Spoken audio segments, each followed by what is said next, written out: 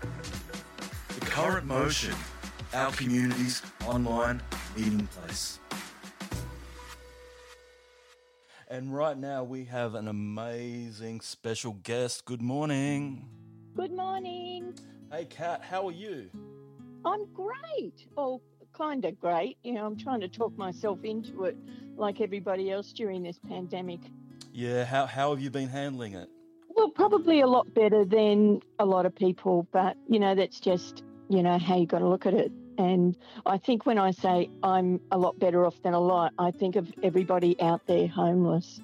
And that's one of the things I resonate with yourself, because on social media I saw posts that you've been posting about our homeless family and our homeless issues in Australia and I guess around the world too. But firstly, would you like to let us know a little bit about yourself, Kat? A little bit about myself. I was a nurse for over 20 odd years, and I met with an unfortunate accident which rendered me in hospital, and nurses aren't the best patient. And after some time in hospital, I walked out, not realising that I'd been in there substantial time and had lost where I was renting and had lost everything else. I then found that I was homeless on the street and spent 4 years as a homeless person. And this was quite daunting to someone who, you know, had always had money, who had a job, a profession.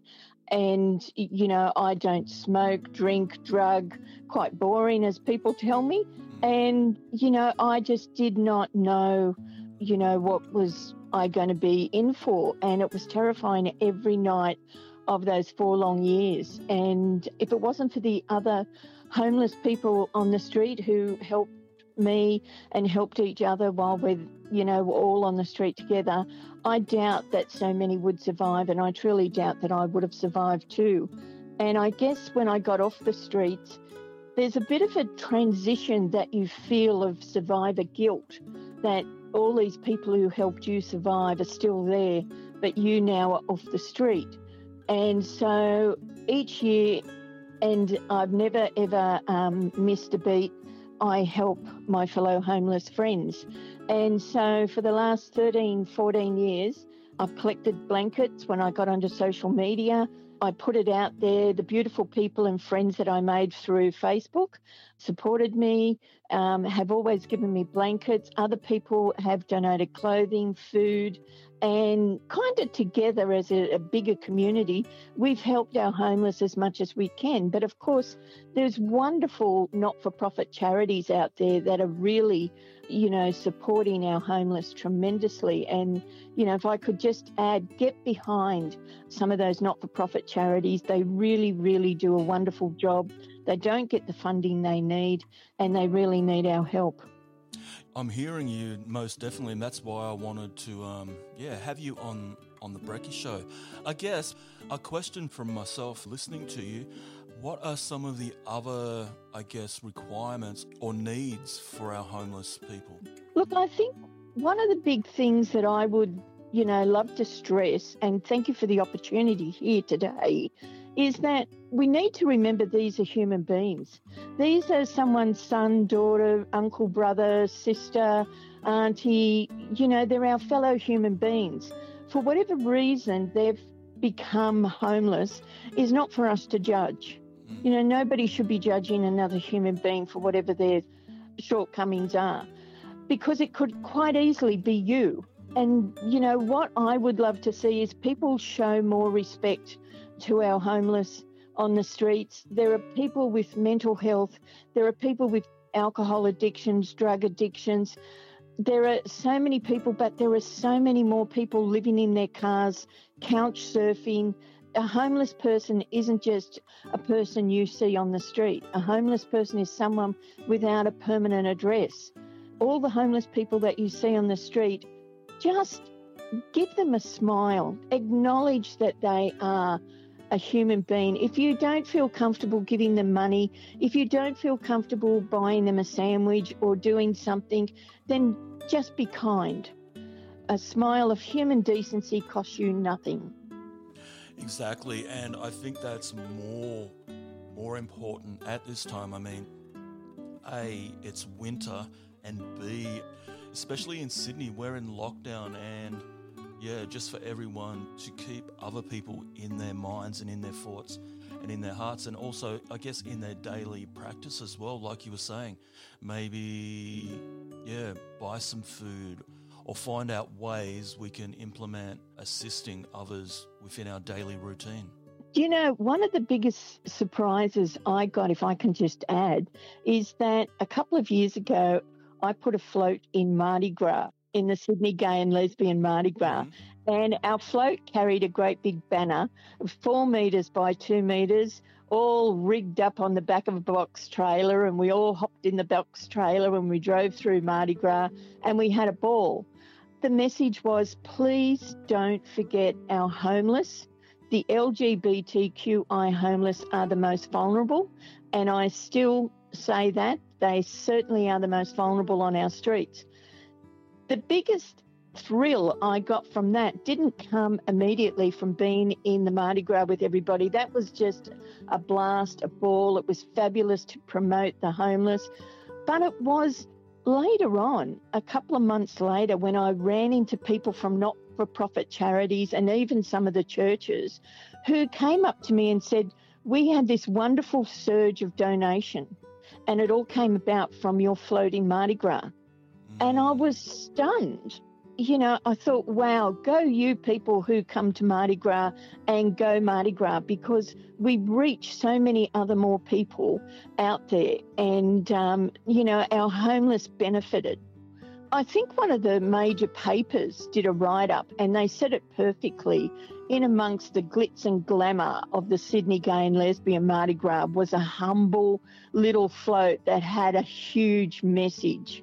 And I thought, yep, that's right. We had a huge message, and we need to acknowledge our homeless, but we need to acknowledge that the gay community homeless are the most vulnerable, and the young gay males who become homeless through whatever reason get attacked, and that is a fact. How can people become more aware of the homeless situation, and I guess ways to support and become involved? Again, I can't stress supporting not-for-profit charities. I know at the moment we're in the middle of putting together a not-for-profit charity. Our charity is looking to build a rainbow homeless refuge. It will be independent. It will be the first in Australia, because it won't be owned or operated by a religious institution.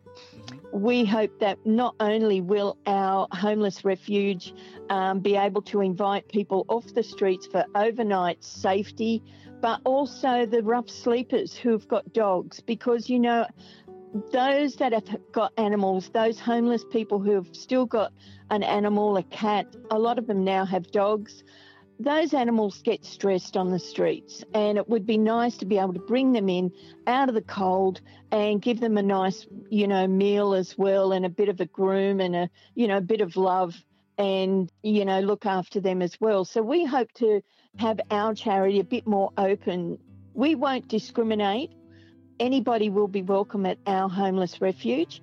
And, you know, I've had such wonderful response to setting up this homeless refuge. It's only the pandemic, it's only lockdown that is stopping us from getting registered, because we have people ready to sign on the dotted line to get everything up and moving. And it's just a pandemic. But, you know, once all these things pass, but what people who are listening in today and their friends and whoever they may talk to, what you can do is support your local not-for-profit charities who are out there helping the homeless. That's the best and probably the safest way to help support our homeless. But again, respect. These are human beings. A smile goes a long way, and, you know, smiles, they're infectious. And, you know, if anybody wants to get on board and help our charity, come along to the Facebook group. Please don't forget our homeless project, and join our homeless project and come on board and help us hopefully set up a rainbow refuge right around Australia, which would be, you know, fantastic, very ambitious, but you got to start somewhere, hey. Exactly. And Kat, where can people find you and the movement on Facebook? Our Facebook group is called Please Don't Forget Our Homeless Project. It's out there. You can also friend request me, of course. But, not a day, not a week at least during this pandemic, because I don't see many people, we're in lockdown, where somebody wants to make a lovely donation towards our charity. Just at the moment, we can't accept financial donations because we need to be registered. But look, all the support that we're getting is just fabulous, and I just can't wait for us to get registered and put another float in Mardi Gras next year, hopefully, and get our charity up and running. I think it will just be fabulous for so many to jump on board, help us, and help our homeless as much as we can, especially the homeless gay community, where I know there is still a lot of discrimination against them, and hopefully we can get rid of that aspect in our community. Thank you so much, Kat. Once again, for everyone listening that wants to contact you and offer support in any way possible, on Facebook, the Facebook page again? Is Please Don't Forget Our Homeless Project. It's the same as our banner that we had in the gay and lesbian Mardi Gras, Please Don't Forget Our Homeless. And it's sort of my catch cry, please don't forget our homeless. Also, can I just add, please obey some of these lockdown orders, all of these lockdown orders, and please run out and get your vaccination or whatever program is going to work for you, because a lot of people have health issues. But remember, our homeless don't have a home. Their lockdown is on the street. And if you're not obeying things, you can infect them. And so they're more vulnerable than you are staying at home inside your creature comforts. So please think of our homeless, remember our homeless, don't forget our homeless, and join our Facebook group. We need to remember we're on Facebook, we're on radio, we see television from the creature comforts of our home. But our homeless are on the streets. They don't hear a radio. They don't get told anything. What happens is the police come around and order them to do things, or other charities come around to do things. And, apart from hearing it from them, there are lots of homeless people who are embarrassed, ashamed, mental health, and they hide. And so they don't know. They are really vulnerable people who will quite easily catch a virus from someone. So we need to be mindful that, there are lots of people who can't have this vaccination because of their own personal medical history. These homeless people have a medical history too. These homeless people are far more vulnerable because they're living in the cold elements, especially during winter. Exactly.